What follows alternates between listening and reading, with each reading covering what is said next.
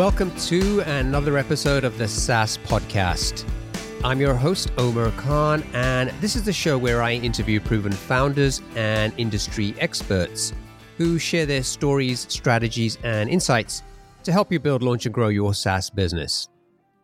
In this episode, I talked to John Stojka, the co-founder and CEO of Certify, a SaaS product that enables companies to electronically sign contracts and collect payments quickly and easily. So you've got a great SaaS product. So why aren't more people buying it?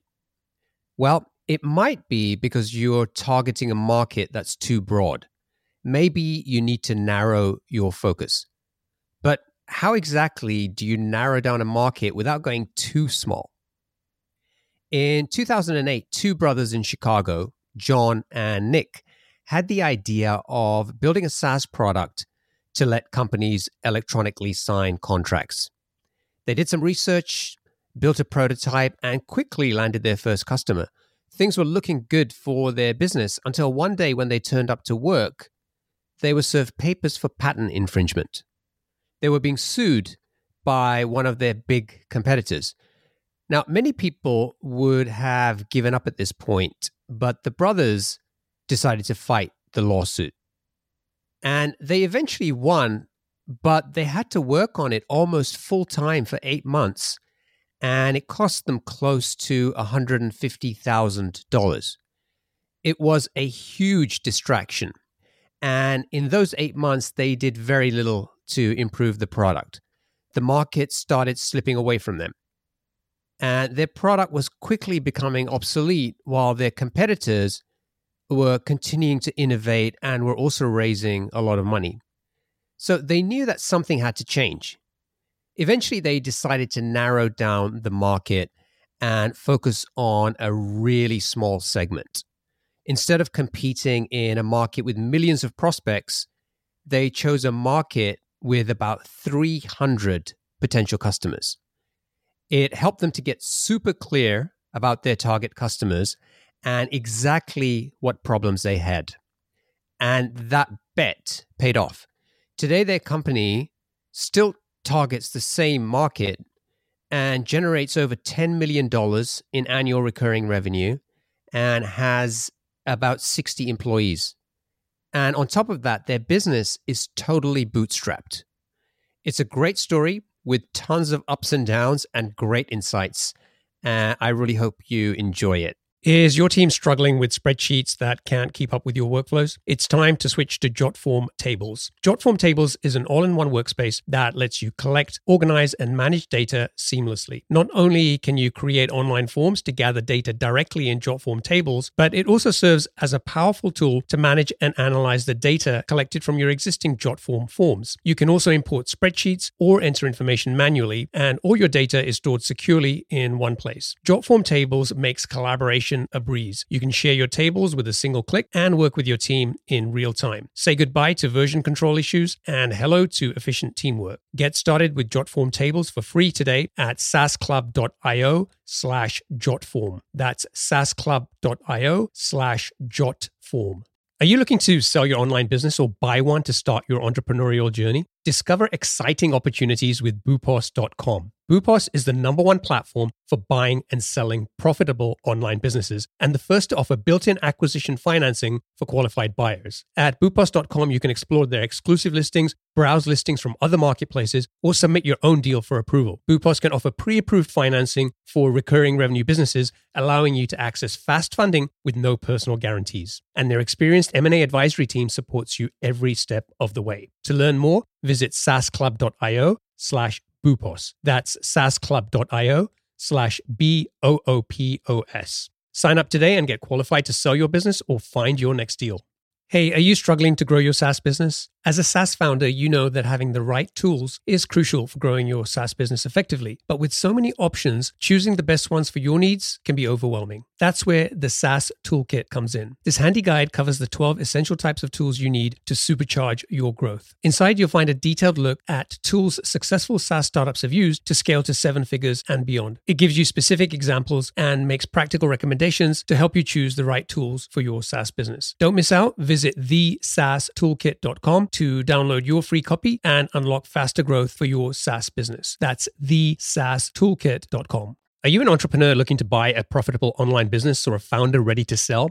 Boopos is the #1 platform for buying and selling profitable online businesses. With their exclusive listings, as well as listings from other marketplaces, and the option to submit your own deal for approval, Boopos has you covered. Plus, they're the first to offer built-in acquisition financing for qualified buyers of recurring revenue businesses, allowing you to access fast funding without personal guarantees. And their experienced M&A advisory team supports you every step of the way. To learn more, visit saasclub.io/Boopos. That's saasclub.io/BOOPOS. Sign up today and get qualified to start your entrepreneurial journey or sell your business at the right valuation with Boopos.com.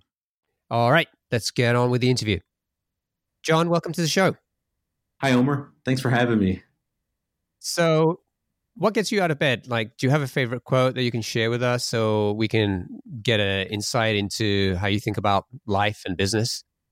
I do. I have one that I apply not only to my personal life, but also to business. And I would say success is a journey, not a destination. I agree. So let's talk about Certify. Give us a quick overview of the product. What problem are you trying to solve, for who, and what does the product do? Yeah, so at a high level, what we're trying to do is take friction out of the sales process. So anywhere where there might be friction, whether it's paper or whether it's a process issue, we're trying to make it easier and more convenient for our customers. Today, the way that we're doing that is that we're helping them get contracts signed faster using e-signatures. And we're also helping them get paid faster using our payment capture tools. And who are your customers, your target customers? Yeah, so we have a pretty focused segment of customers. We call it the events vertical. So our customers are facilities or organizations that are holding events. And this could be anyone from Dave & Buster's, who's having birthday parties and Top Golf, to hotels who may be hosting corporate events or weddings. And they're using our solution to send out a contract. Typically, the contract will have all the details of the event. Once they get the contract signed, they'll then also have a payment that they need to capture. And with these event companies, the reason that they're using our tool is because they feel that a deal is really not done until it's paid. So you guys launched this business about 10 years ago, is that right? 2008? Yeah, it seems like 20, but yeah, about 10 years ago. So how did you come up with the idea for this business? Yeah, so my brother and I co-founded the company, and this whole vision of the paperless office it's been around for a long time. And, it's definitely been inching its way there, right? So we create documents electronically. We would deliver them electronically. We'd store them electronically, but it was always broken during the signature process. So typically somebody would receive a contract or a document that they need to sign. They'd print it, they'd sign it, and they'd either fax it or they'd scan it back for an electronic storage. So we thought, hey, what if you can keep that signature process electronic? Then you have really a truly end-to-end electronic process, a paperless office. And, but we knew that the issue with signatures was that you've been signing documents a certain way for thousands and thousands of years. So we knew this was going to be a difficult habit to break for people. But we began on that journey. Were there similar products on the market when you started? Because I'm trying to think back to what was happening around that time. Were there no solutions out there, or they were, but you felt like there was still a gap? What really kind of enabled the e-signature market was legislation passed by Bill Clinton in 2001, and it was the e-sign Act. And at that time, right, there was just a bunch of companies. So as soon as he signed the act, 10, 20, 30, 40 companies really kind of went to market. Most of them failed, if not all of them failed, because the problem that they were trying to attack was the authentication of the user. So what they felt was the most important part of getting a document signed electronically was making sure that person is who they say they are. But then became a new breed of kind of e-signature companies around our time, maybe a little bit earlier. And the approach was, it's not really about the authentication. Well, it is in certain cases, but in most cases, it's about the ease and convenience of it. So the attack on the e-signature market was more against faxing, right? So the people that were getting documents faxed back to them. So by the time we entered the market, there was a handful of competitors. Within 4 or 5 years, I think that we were there, there was 15 probably competitors. So it became a very competitive and saturated market. But when you launched, what was going on? Like how many competitors were there? There were some, but they weren't getting a lot of traction. So they were raising some money, but they weren't getting a ton of traction at the time. None of us really were. So, we would get on sales calls with customers and we'd show them the software and they're like, hey, that's all great, makes a ton of sense, but is it legally binding? And am I going to be the guy who's going to kind of go out there and get a contract signed using these signatures and not have it enforced? Okay, so you guys saw this opportunity to build this product. How did you get started? Did you go out and sort of try to validate the idea? Did you start building a product right away? Like, what did you do? Yeah. So we kind of had this idea. So we were sitting around with like, hey, what if we could just kind of do this e-signature thing? So, we were in Chicago at the time. I just came back from San Francisco and we had a pretty good network out here. So we went to one of our friendlies and it was a company that was actually down the street from us. It's a Career Builder. So we walked into their offices and we knew the VP of sales. And we kind of sat down with them. We said, hey, how you getting contracts signed today? And he's like, well, let me show you. So he took us back to the fax machine and he's like, they're all coming right through here. And we'd watch these reps just kind of sit right next to the fax machine, just waiting for their contracts to come back signed. So we approached them. We're like, hey, what if we can kind of keep everybody at their desk? They'll get alerted when the contract's been signed. And what if we can make it a little bit easier, more convenient for your customers to sign? Typically the contracts are a little bit lower dollar value. And he's like, hey, that's great. Show me what you got. And at the time we were kind of starting to build a tool, but we weren't sure we wanted to build. So we kind of scoped it out with them, went back and built a prototype for them. And we started out with 10 of their users. And within, I think, 18 months or so, we scaled to about 1,000 of their salespeople. Wow. And that was all within Career Builder? Yeah, that was all within Career Builder. So we found that one customer that was going to give us our start and, was going to work with us and they're going to go through some of the bugs, right? They were that early adopter that has a pain. So they're willing to kind of take a little bit more risk. Yeah. So over 10 years, I'm sure, the product has evolved a lot and become a lot more sophisticated. I'm curious what that first version of the product was like how basic or complex was it? How long did it take you to build it? Yeah, it was pretty basic. It was really just a portal. It was just the ability to log into a website, right? You would log in there, you would type in the email address the person needed to sign it, and you'd upload the document. And then we do some alerts around the contract. So we'd let you know when it's been signed.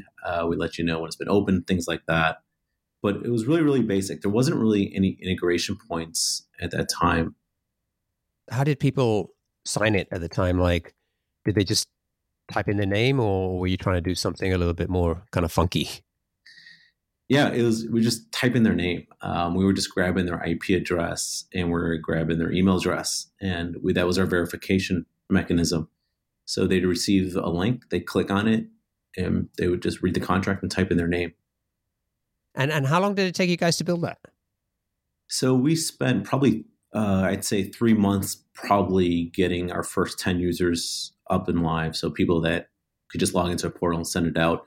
When we started to scale to the larger group, obviously we spent the next 12 to 18 months kind of getting the product a little more robust, more reliable. We also had to build an API because they wanted some integration points. Did you charge them like upfront or when did you start charging Career Builder? Yeah, we charged them up front. So we said, hey, we're happy to kind of come in here and do a pilot for them. So we charged them a pilot fee. And then contingent on how the pilot went, they would move directly into a monthly fee that we would charge them. So basically you kind of pre-sold the product. Yeah. So we're bootstrapped. So that's how we did it, right? We won't go out there. We had a few other customers too. So once we began with Career Builder, there was a couple other Chicago-based companies and that we started working with, and we got commitments from them as well. And that's where we started getting our funding. And we take that capital and would use that to invest in our developers. I know you started the company with your brother, Nick. Are either of you technical or like what's your background? Yeah, neither of us are technical. Nick's probably the most technical of both of us. And he got technical really fast. So he was doing a lot of the product scoping. He wouldn't code, but he really knew the product really, really well and could work with customers, and not only the sales and the marketing groups inside the customers, but the tech groups, the IT groups. And that was important. So we had a lot of learning to do. So he was playing kind of a product management type role. Yeah. Yeah, product management. But he, also had the sales skills. So that was necessary for us in the beginning to be able to sell the tool, but also be able to converse with the IT groups. So, I mean, in many ways, it sounds too easy, right? I mean, you have this idea, you know somebody who works at a local company, you go and tell them about the idea, and they're like, yeah. And you build a product, you charge them up front, build a product, and before you know it, you've got 1,000 sales reps using the product. We were feeling pretty good at the time. So we had a couple of customers and, we were just starting to roll. But things got tough really fast. One of the first things that happened to us, I think, after we got our first big customers is there was a company in the marketplace who was raising some capital. I think they've ended up raising like $500 million to date. So they, became the gorilla in the market. But as soon as we got a few big customers, they filed a temporary injunction on us for patent infringement. So that was a little distracting, to say the least. How big was the company at the time, like you guys? Like, was it still just you and Nick? Yeah, it was Nick and and I think at the time we had a developer or two who's working on the platform. So we were just starting to get some momentum. And, one day I walked into the office and there was somebody who was serving us some papers for, patent infringement. And it was really a big test of our grit. You hear a lot of entrepreneurs talking about perseverance, and that was kind of one of the first tests that I had to meet, and I think Nick and I had to meet, was what was going to happen with this patent, because these things can typically take about $1 million in capital to fight. So not only did they sue us, but they sued about 4 or 5 other of our competitors in the market at the time. And we were the only ones who actually decided that we were going to fight the patent. So we spent probably the next 6 months or 6 to 8 months trying to invalidate the patent. And fortunately, we were able to submit a rebuttal to the USPTO, and they actually did invalidate the patent, but not without a cost, right? It was a very, very expensive process, and it also, wiped out, 6 to 8 months of our time. How much money did it cost you guys to fight that? It probably cost us $100,000, $150,000. So at the time we had some customers, and really instead of like putting it to development, we were just trying to, take the checks that were coming in and get them out to our legal team. So I'm curious, like, why did you decide to fight that? I think a lot of people, if they're fairly early stage in building a business, and they get that kind of letter turning up, however it does, and you start thinking about, crap, this could mean, like you just said, I could spend $1 million just trying to fight this thing. Maybe we should go work on another idea. Like, why did you guys decide not to do that? I think part of it was you mentioned a little bit earlier, we just kind of had some traction, right? So we felt like there was something there. So we're like, hey, we might be onto something, but I probably wouldn't be completely honest, but I didn't tell you that there was definitely some pride into it as well. And, when someone attacks you like that, especially the patent itself wasn't very strong, and we weren't doing a lot of things that they were saying that we were doing. And it was a typical patent troll kind of tactic, right? But in this case, they knew that whether they're right or wrong doesn't really matter. It's, whether you have the funds to defend yourself. And unfortunately, that's the way that our patent system works. But I felt like, if we weren't doing anything wrong, I figured let's just try to give it a good fight. Let's fight it as long as we can. And, as hard as we can. If we're going to lose a business, we're going to lose the revenue anyway. So let's go out and give it a fight. And I felt pretty confident that we could win. And how much money were you making at the time? Our revenue was very little. So we probably had 4 or 5 customers. The majority of that revenue that was coming in was for the developer. We weren't paying ourselves at the time, and it was going to the legal counsel. So it was consuming all of it. And I just remember kind of running downstairs to the PO box, right, every day, to the mailbox, and seeing what check we can get in, so I can make the payroll, or I can keep paying the legal team. So it was a very stressful time, that's for sure. 6 months seemed like 6 years. So all the money you were getting from your customers, your subscription revenue was going to pay your developer or your legal costs. Yeah, exactly. And how much of your time and Nick's time was this taking up over that 6 to 8 month period? It took all of it. It was all of it. It's a big distraction to the business. You're always thinking about it when you go to sleep at night. You always got that worry over, yourself. And we made a lot of commitments to our customers. So some of those early customers that we had, they were relationships that we had. So, we didn't want to leave them hanging and say, just pull the plug on the tool for them after they've done all the training and all the investment, installation and everything like that. So even if you weren't working on it, it was in the back of your mind and you're very, very worried about it. So you would sit there and you get on the internet, right? And you search up like patent litigation and learn as much about it. I mean, I quickly became like an armchair lawyer, right? I just knew so much about it. Okay. And so eventually after these painful 6 to 8 months, you win what is it? Yeah. The whatever. Yeah. And everything gets better, right? then you're out the clear, right? No, not really. So what happened then?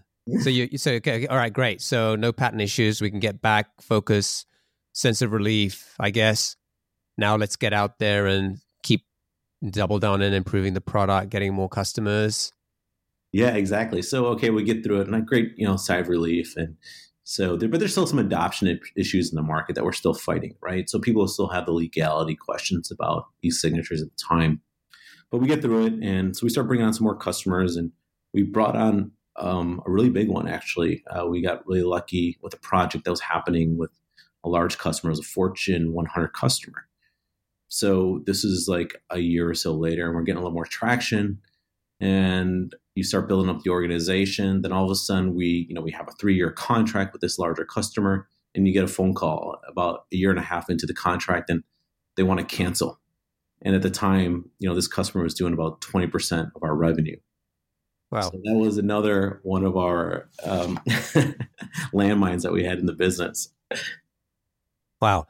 And what did that mean? Like losing 20% of your revenue at the time? Like, what did that mean in terms of day-to-day operations?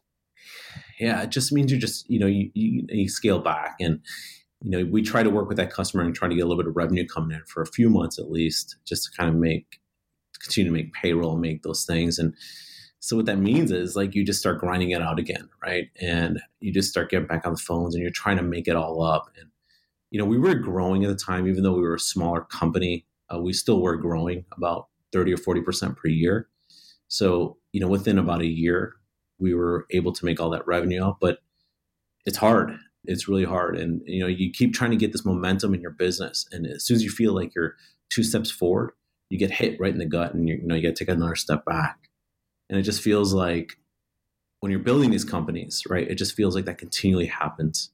And so my advice to people when they ask me, about being an entrepreneur, it's definitely one of the things that you really have to be good at is be perseverant. You have to be dedicated to what you're going to do because you're going to be tested many, many, many times. And it's not that nothing will happen to you. It's almost guaranteed that these things will happen to you. It's very, very rare that you hear people who build companies or get started that they don't have these moments. So you really have to be prepared for them. Did you have to let anybody go because of losing this customer? We didn't, but it really stopped hiring. It stopped momentum. Maybe we canceled some projects, things like that. And, it creates other issues in the business too. For example, we would kind of argue about this internally a lot, but what we started doing then is we just started looking for one-off projects, so we're trying to build that repeatable, scalable process, right? That repeatable, scalable product that you can sell to multiple people. And that's always kind of the goal. But when you don't have the money coming in, what you would do is you go to your customer and say, hey, can I do an SOW for you for $15,000? Is there a feature functionality that maybe you need, that only you need, knowing that nobody else would ever need that functionality? And we just started building those.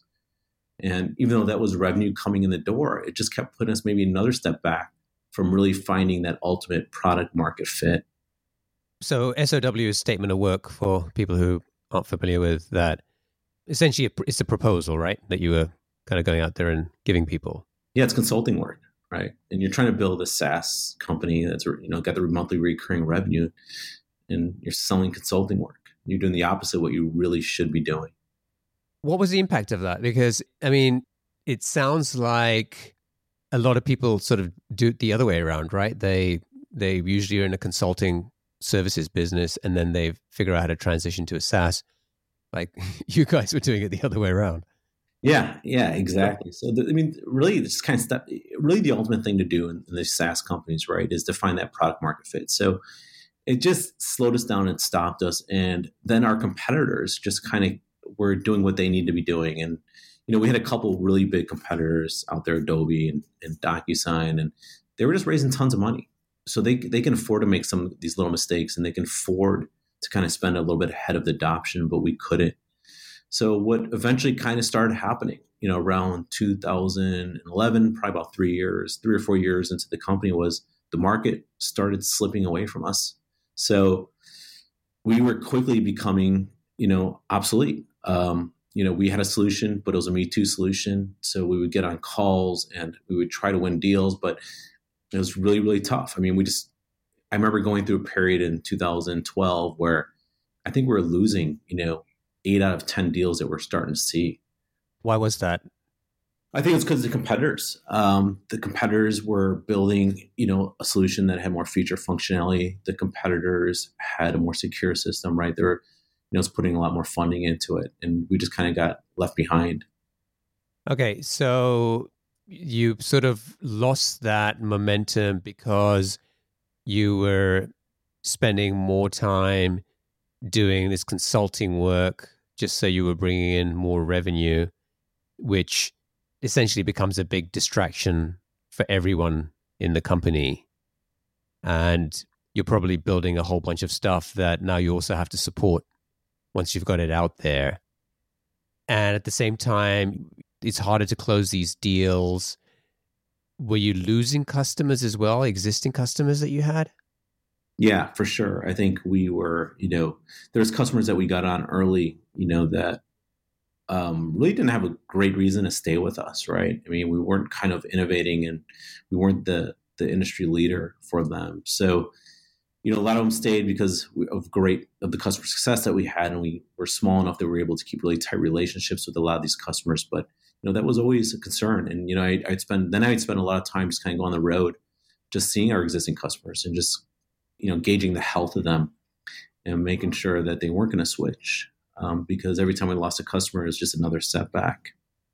So I think that's often a fear for a lot of founders, and especially ones who bootstrap a business, that you see an opportunity, you see that maybe this is the right time to get into that market. And one of your biggest fears is that, some big company like the 800-pound gorilla in your industry is suddenly going to turn up or wake up or decide to build a competing product, and they're basically going to destroy the opportunity that you see ahead of you. And it sounds like that happened, but at the same time, there was like one issue after another issue, which just meant that, even if you hadn't had those things, at least you would have been able to try to keep evolving and innovating with the product, but you couldn't even do that either. Yeah. I mean, it just made it harder and harder. Definitely these things that happened to us were setbacks, but they weren't really ultimately the reason that we just weren't able to really kind of get the business to where we wanted it to be. I mean, the real reason that we couldn't get the business to where we wanted it to be was because we didn't really properly identify and segment the market. And it wasn't really until we did that, until we really sat ourselves down and we said, hey, look, we're going to build a business that if we leave the market today, people are going to be sad that we left, right? So we're going to add some value. We're going to do something very unique and very different. And we're not going to be a Me Too player. And it wasn't really until we did that we kind of started really growing. So who did you think of your target market at that time before you had that conversation about getting more focused? Anyone. Anyone who clicked on our Google AdWords campaign.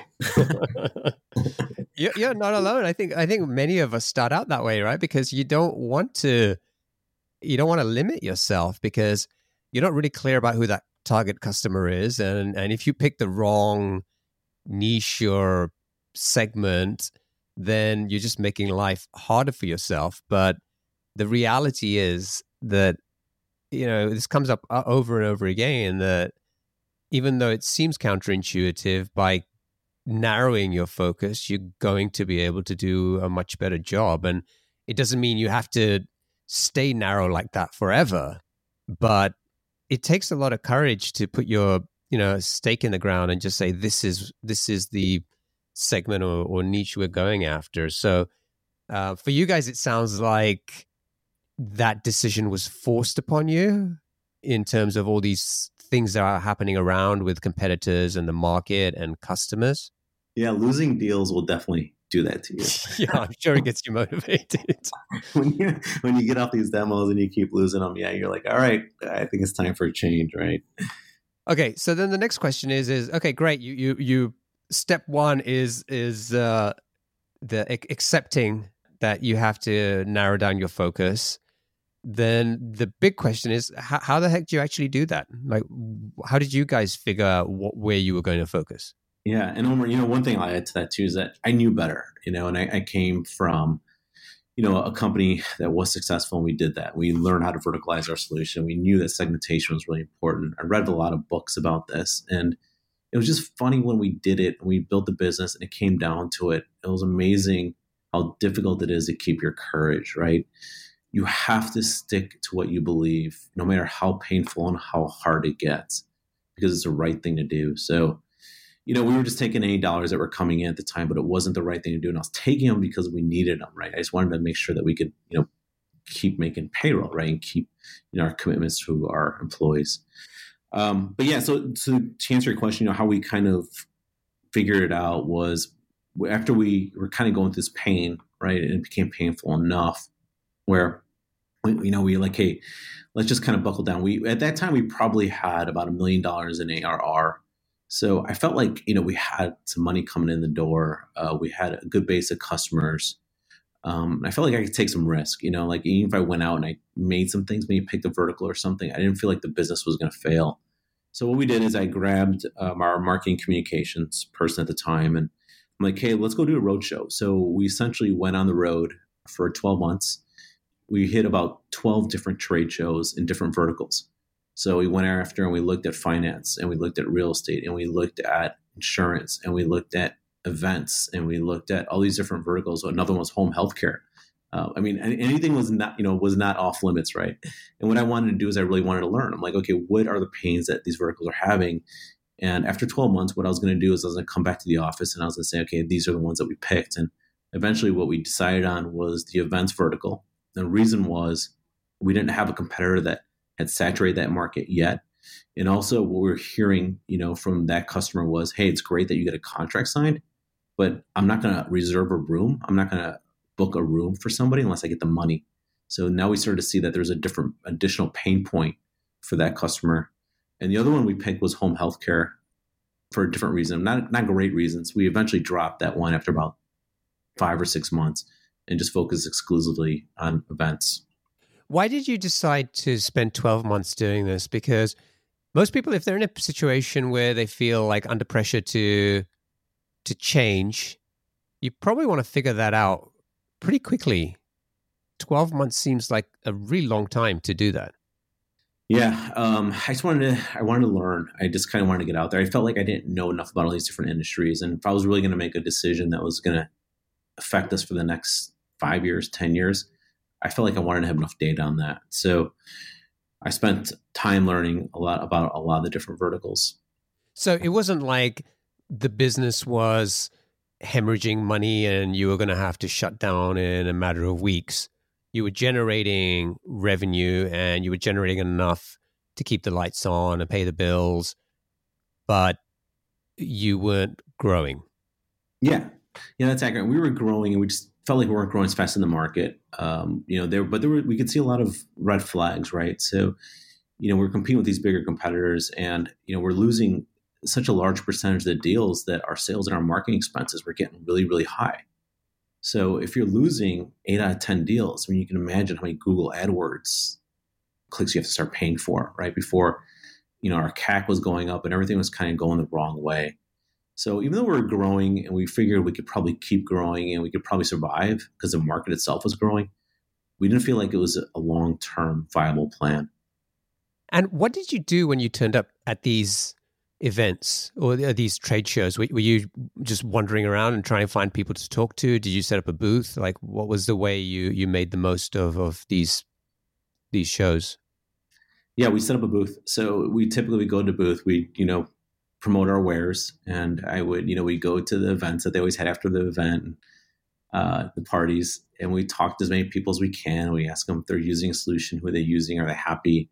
Is there additional things that they felt like they can use in a product like that, and what integration points they wanted, and all these different things. For insurance, for example, we would talk to the platforms themselves. When we go to the platform shows, there's like two major agency platform systems. We talk to them. We say, hey, are you guys, partner with anybody? Do you want to partner with someone? And then we kind of identify how big their market is as well. And that was just the kind of data that we were trying to get. Okay, so you come back and you say, okay, team, we think events is a vertical that we should focus on. There's an opportunity here, but you've built the whole Bill's business, and presumably you didn't have many customers in the events vertical. Yeah, exactly. Right? A little problem. You make it sound so bad. No. Yeah, I mean, it's funny because I come back to the office, and we had a VP of sales at the time. So I'm like, hey, great. I figured all this out. I'm like, I know what to do. And he's like, great. What are we going to do? I'm like, we're going after the events market. We're going to hit all these hotels and all these event companies. He's like, awesome. He's like, how many hotels do we have on the platform? I'm like, none. That conversation didn't go over very well. So, even if there's an opportunity, it's like the obvious concern is that you've got to, you're going to kill the cash cow, right? Whatever, it might not be a great cash cow, but it's still the cash cow to build this new vertical. Yeah, it was a risk, and we, an entrepreneur is right. That's the risk you're going to take, and the analogy I always like to give. People ask me about startups and survival, and it's kind of like the sea turtles, right? And what happens is, with these sea turtles is that they lay eggs in the sand, and they'll lay 50 eggs, let's say, and only 25 of them will make it to the water. But you just have to be willing to take that risk. You got to be willing to kind of get out of the sand and get to the water. And there's a risk to that. So we were going to hit this events market. We really didn't know anything about it. None of us were in events. None of us ever worked at a hotel. We didn't have any customers there. I mean, I've had some conversations. I had some data to back me up. I had an inkling, I had a feeling, and obviously my experience at, doing this before was very helpful. And all the readings that I've done and all the knowledge I had was very helpful, but it was a good gut feeling, but I had a feeling about it, but I wasn't sure. And we went out and we did it. And, at first it took a long time. It was really, really hard. But, once we got our first customer, one of the first ones we had in the event space was Dave & Buster's. He was actually using a competitor at the time, and there was a pain point that he was having with the payment product. He was trying to get payments from his customers. So once we kind of solved that for him, he switched over to our platform. But once we got them, we put them on the board, and we said, okay, great. Let's go find another 20 that look and walk and talk exactly like them. And then from there, it just got a little bit easier and a little bit easier. And we knew who to target, who to segment, what questions to ask, what integration points they needed, and all those things. But the first one was definitely the hardest. So Dave & Buster's is a restaurant chain, right? Yeah, Dave & Buster's is a restaurant chain, but they have events. So you can have your birthday party there, any kind of party, and you need to, sign a contract saying what kind of food you want and how many people you're going to have, and you need to put a deposit for the event as well. Okay, and I'm curious about how you had to start changing your product to get it focused on this event vertical. And what did that do to your existing customers? Or did you build a separate product? How did you approach that? Yeah, we basically bolted on to the existing product, so to the signature product. But, a lot of our development now went to this bolt-on, right? The bolt-on is the payment component of it. It's the ability to capture payments. So while you're investing in that, you're not investing into something else. So it was definitely, it's definitely going to be disruptive to your existing base. But that's where all of our commitment went to. That's where all of our development was going to. And did you see kind of increase in churn with your customers when you started doing that? Yeah, I mean, for sure. So we went through, right, a lot of the early customers that we were getting, a lot of the AdWords customers that we got, the small businesses who were kind of looking for something, we started seeing higher churn with them. But we were replacing it with these event companies that are a little bit bigger deals and much more sustainable. Yeah, so you definitely will. If you make some kind of change like that, I think it's highly likely that you'll see some churn.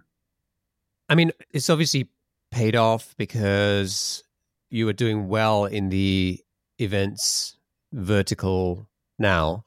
Like, where are you guys in? Can you share some numbers in terms of size of company, customers, revenue? Yeah. So, just kind of one other thing I want to mention too, it was really important, when you're segmenting your market as well, is that when we started going to the events market, we calculate there's about 60 or 70,000 event companies in the United States. So what we had to do is really kind of narrow that down. So the lessons that we learned, right, was that if you're attacking a broad-based market, you're going to most likely fail. There's a book by Peter Thiel. It's called 0 to 1. I think, anyone who's listening, it's a great book. Definitely read it if you're learning really how to do some segmentation.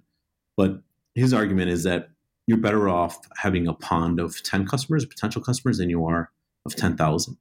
And we kind of took that to heart. So we kind of use that as the template for us. And just explain like the rationale why you're better off having a market of 10 customers. There's more commonalities, right? So the broader the group that you start to market and segment, the more differentiation they'll have. So the more feature functionality they'll probably need, right? Everybody has different processes. So what we did is we actually narrowed it down to 300 companies.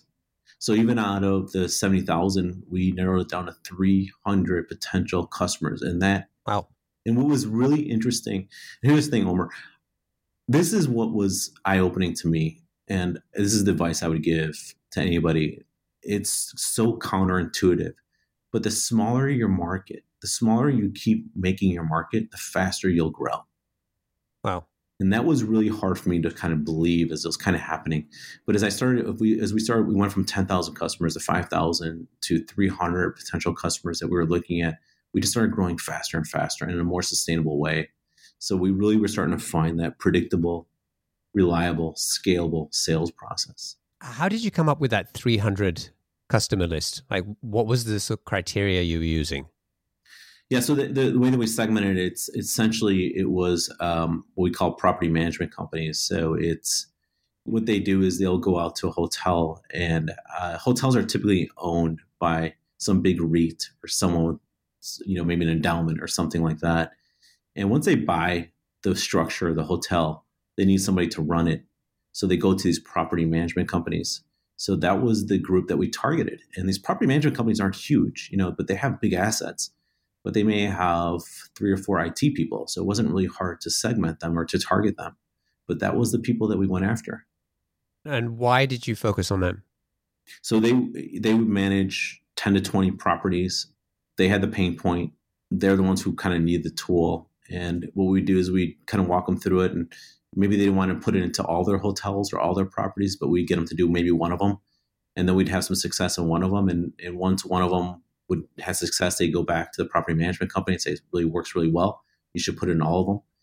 And that's what we just started doing. And today we have about 8,000 properties on the platform, and we're going to grow to about 12,000 in the next 12 months. And we process almost $2 billion in payments today. Wow. So out of curiosity, you narrow it down to 300 potential customers. How many of those 300 did actually became customers? Just not a lot. Not a lot. This just keeps getting better and better, right? We are still working on it. It's crazy. Yeah, we're like 10% into it, right? I mean, there's just so much more that we can be doing there. Yeah, we have a long ways to go for sure. And we haven't even really kind of started attacking a lot of our market or segmentation internationally as well. We're going to start doing that this year.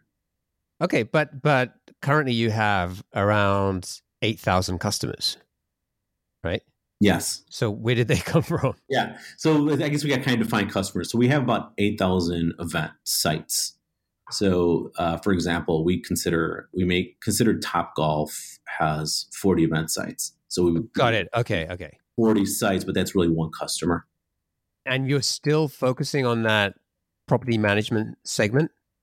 Yeah. So we're focusing on the property management segment. We're also focusing on brands. So when we talk about customers, we also have deals with, Hyatt and Hilton and Marriott, and they put us into all their properties.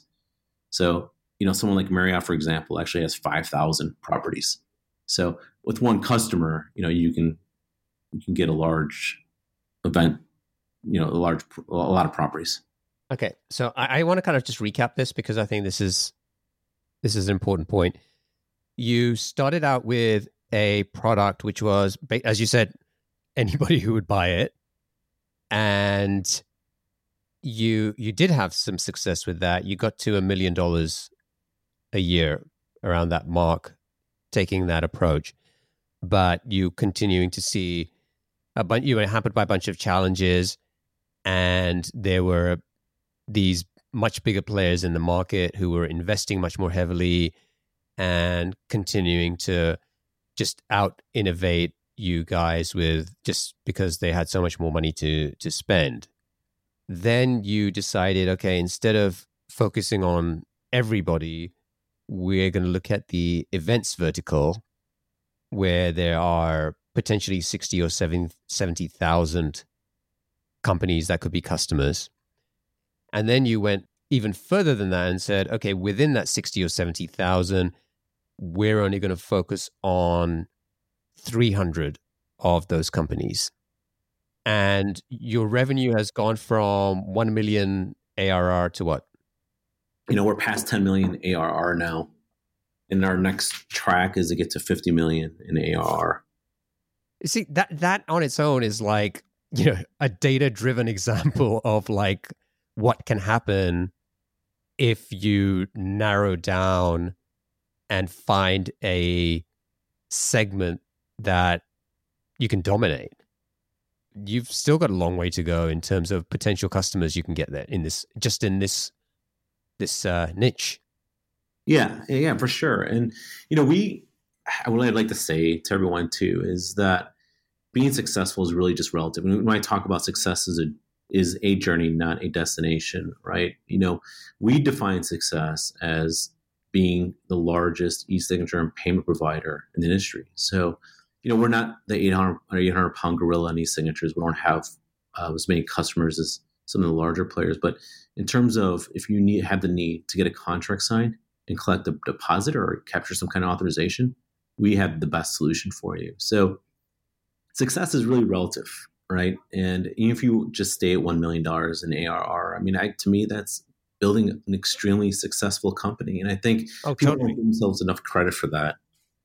Yeah, no, totally. I agree with you. And I just, in fact, I would say building a company that does 6 figures a year, if you're able to turn that into a profitable company and spend your time building and improving a product that you love and serve a market that you love spending your time in, I think is also just as successful.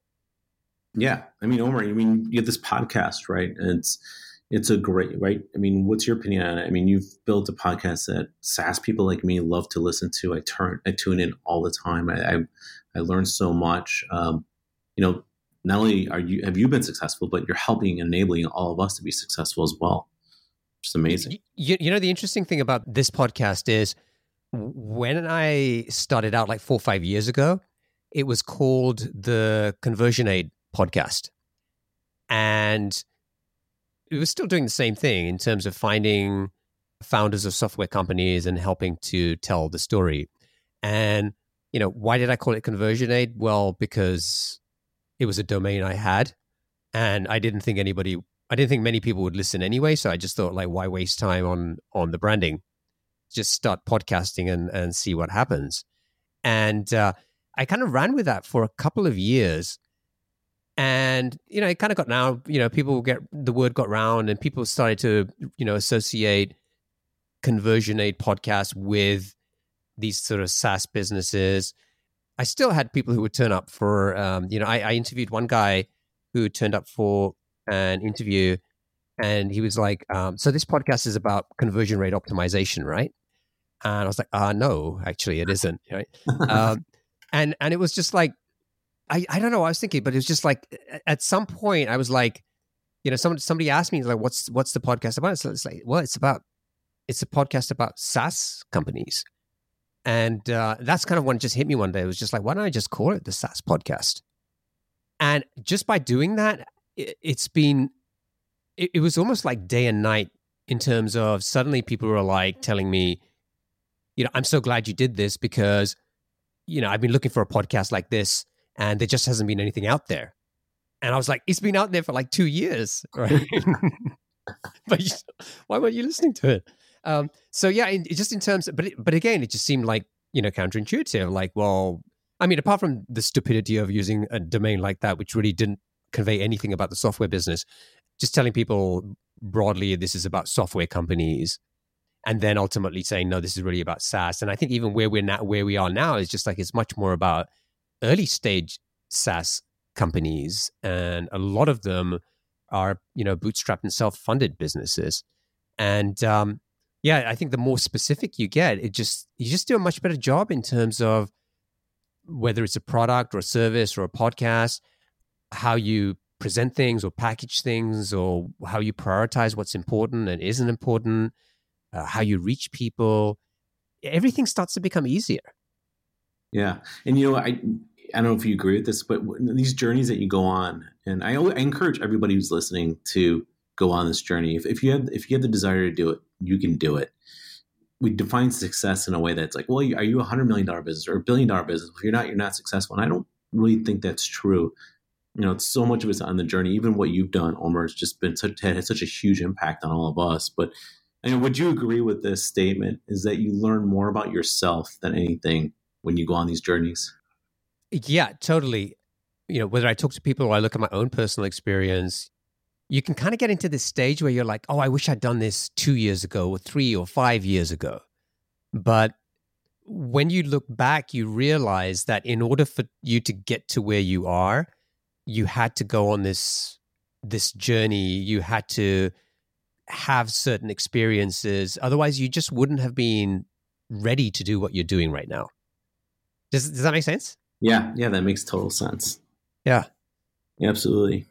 So anyway, I mean, it's just like, I love your story. And, we talked about this briefly before we started recording, that you guys have bootstrapped a business. You're doing over $10 million a year now and still growing and faster. How big is the team now?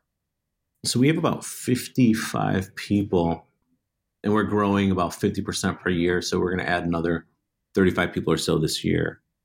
And you guys are profitable, right? Because you haven't taken any outside money still. Again, like what I loved about this story is that just you've gone from making a lot of the mistakes that a lot of us make, and then, just to add more fun, those kind of patent infringement type issues along the way. And, you've overcome them and done really well. The lesson I think for anyone here is it's really just about segmentation. So, you can segment your market in so many different ways. You can segment it by SMB, by enterprise. You could segment it by vertical, like we have. You could segment it, even by location, right? By state, whatnot. It depends on the proximity, how much value that adds to your customers. But you can define success any way you want. And, I encourage everyone, we've obviously had some success for sure, and I'm very grateful for that. But it's all relative. So if you want to start a business, you want to build something, and even if there is a bigger competitor in there, like we've had, right? There's been a big gorilla in the market, but that doesn't mean that we can't be successful. So if you see a market that looks saturated to you, or there's a big, heavy player, very strong player in there, there's probably still room for you, right? And there's probably definitely still room to add value. And I would encourage people to keep going in those markets and keep innovating. Yeah, I agree. And I think that, you talked about, what defining success, and I think, building a company, a company that you're proud of and you're still passionate about is much more important than, how many zeros you have on the end. Because, sure, you could go and build a $100 million business and be totally miserable. That doesn't sound like success.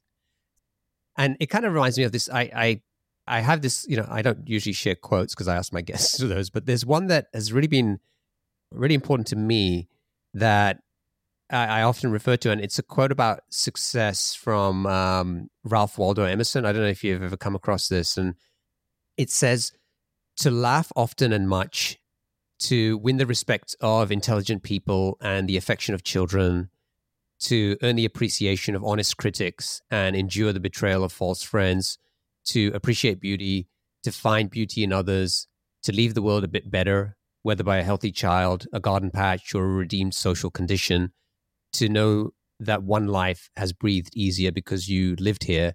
This is to have succeeded. And I just love that. For me, it always just puts things into perspective, especially when you're in those, being an entrepreneur is this roller coaster of these ups and downs. And, when the roller coaster is going down, it's always good to kind of, put things into perspective. I tell my employees it all the time. We all get focused on, the compensation for sure. And I think it's very important. And I tell them when this is over, you will reflect more on the journey, right? And the experiences, the people that you've met than the money you've made. Yeah, absolutely. All right. We should wrap up. So let's get on to our lightning round. I'm going to ask you 7 quick fire questions. Are you ready? I'm ready. Okay. What's the best piece of business advice you've ever received? Take the field. So when we first started the business, we would go to, and I talked about the early customers, we would go to them. We had a solution and we'd show it to them like, hey, this is what we're doing. They're like, hey, that's great, but can you add this feature or functionality? Then we go back and we try to build that for another 3 to 6 months or whatnot. But really we had something that worked. Just take the field, go out and sell it, build the MVP and get out there. What book would you recommend to our audience and why? I think Crossing the Chasm by Jeffrey Moore.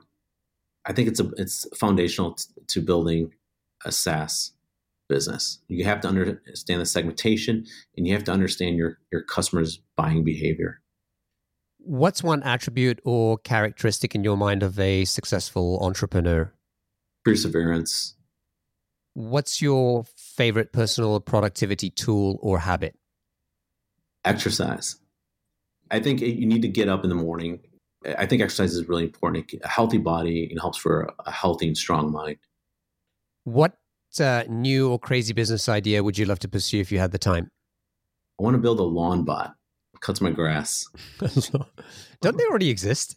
Yeah, but they're not any good. Yeah. Watch out for patents. Yeah. What's an interesting or fun fact about you that most people don't know? I like watching HGTV. Oh, me too, man. I don't know what it about. It's just a great way to just relax and unwind. Actually, one of my very first guests, probably one of the first 5 interviews was Peldi Guizziloni. I hope I pronounced his last name correctly. The founder of Balsamiq, and he was the one. I think there was this show. I don't know which channel it used to be on about. It's called How Things Are Made. Have you ever seen that? No, I haven't. And basically, it's they just go into a manufacturing plant where they make drinks or something, and they just show you the process of how they make that drink, from getting the ingredients to the production process to bottling, etc. And you just have this light music, which sounds like elevator music while they're doing it, and this narrator. And he was like, I just love that. It helps me go to sleep. It's All right. And finally, what's one of your most important passions outside of your work? I would like to say learning is a lot of fun, but I probably golf. I love to play golf. So it's relaxing. It's a form of meditation, right? So just get out there and just kind of forget about everything for a little while. Oh, awesome. Cool. So now if people want to find out more about Certify, they can go to certify.com. That's SERTIFI.com. And we'll include a link in the show notes. And if people want to get in touch with you, what's the best way for them to do that? Yeah, it's first initial last name. So it's just jstojka@certify.com. Excellent. John, thanks, man. It's been a pleasure. And I just love this story. I love what you guys have done. I really appreciate your openness to talk about all your challenges and mistakes along the way. And I like being able to share a happy ending. And hopefully this is just the start of a lot more. Yeah, exactly. Exactly, because there's no destination, right? Yeah, that's right. So we just keep the journeys going. Awesome. Are you still wrestling with rigid spreadsheets that slow down your team? Jotform Tables is a solution you've been looking for. Jotform Tables combines the power of a spreadsheet with the flexibility of a database. You can collect your data through customizable online forms, and Jotform Tables automatically organizes and stores all the data submitted through your Jotform forms. You can also import and export files and collaborate with your team effortlessly. All changes are synced in real time, so everyone is always on the same page. But Jotform Tables is more than just a spreadsheet alternative. With conditional formatting, data visualization, and more than 250 integrations, it's a complete productivity platform for your team. You can even automate tasks and workflows to save time. Ready to centralize your data, boost your team's efficiency, and take your productivity to new heights? Sign up for free at saasclub.io/jotform. That's saasclub.io/jotform. Do you dream of owning a profitable online business, or are you looking to sell yours? Boopos.com is the #1 platform for entrepreneurs and founders alike. With Boopos, you can discover exclusive listings, browse listings from other marketplaces, or submit your own deal for approval. As the first platform to offer built-in acquisition financing for qualified buyers, Boopos makes it easier than ever to acquire a recurring revenue business without personal guarantees. Their experienced M&A advisory team is dedicated to supporting you throughout the process, ensuring a smooth transaction. Don't miss out on this exciting opportunity. To learn more, visit saasclub.io/boopos. That's saasclub.io/BOOPOS. Sign up today and get qualified to sell your business or find your next venture. Attention SaaS founders, are you determined to scale your B2B business to that coveted $1 million ARR milestone? I've got something that can help you get there faster. Introducing the SaaS Club newsletter, your weekly companion on the journey to SaaS success. Packed with proven strategies, practical insights, and exclusive interviews with B2B SaaS founders who've been where you are, this newsletter is your ticket to accelerated growth. Each week, in just 5 minutes, you'll gain access to a treasure trove of growth tactics, lessons learned, and insider tips to help you navigate the challenges of the early stages and scale your business to 7 figures and beyond. So why wait? Become part of a 4,000 plus strong community of SaaS founders and entrepreneurs who are already harnessing these insights to drive their growth. Visit saasclub.io/newsletter and subscribe to the SaaS Club newsletter today. Gain the support and expertise you need to keep forging ahead on your SaaS journey.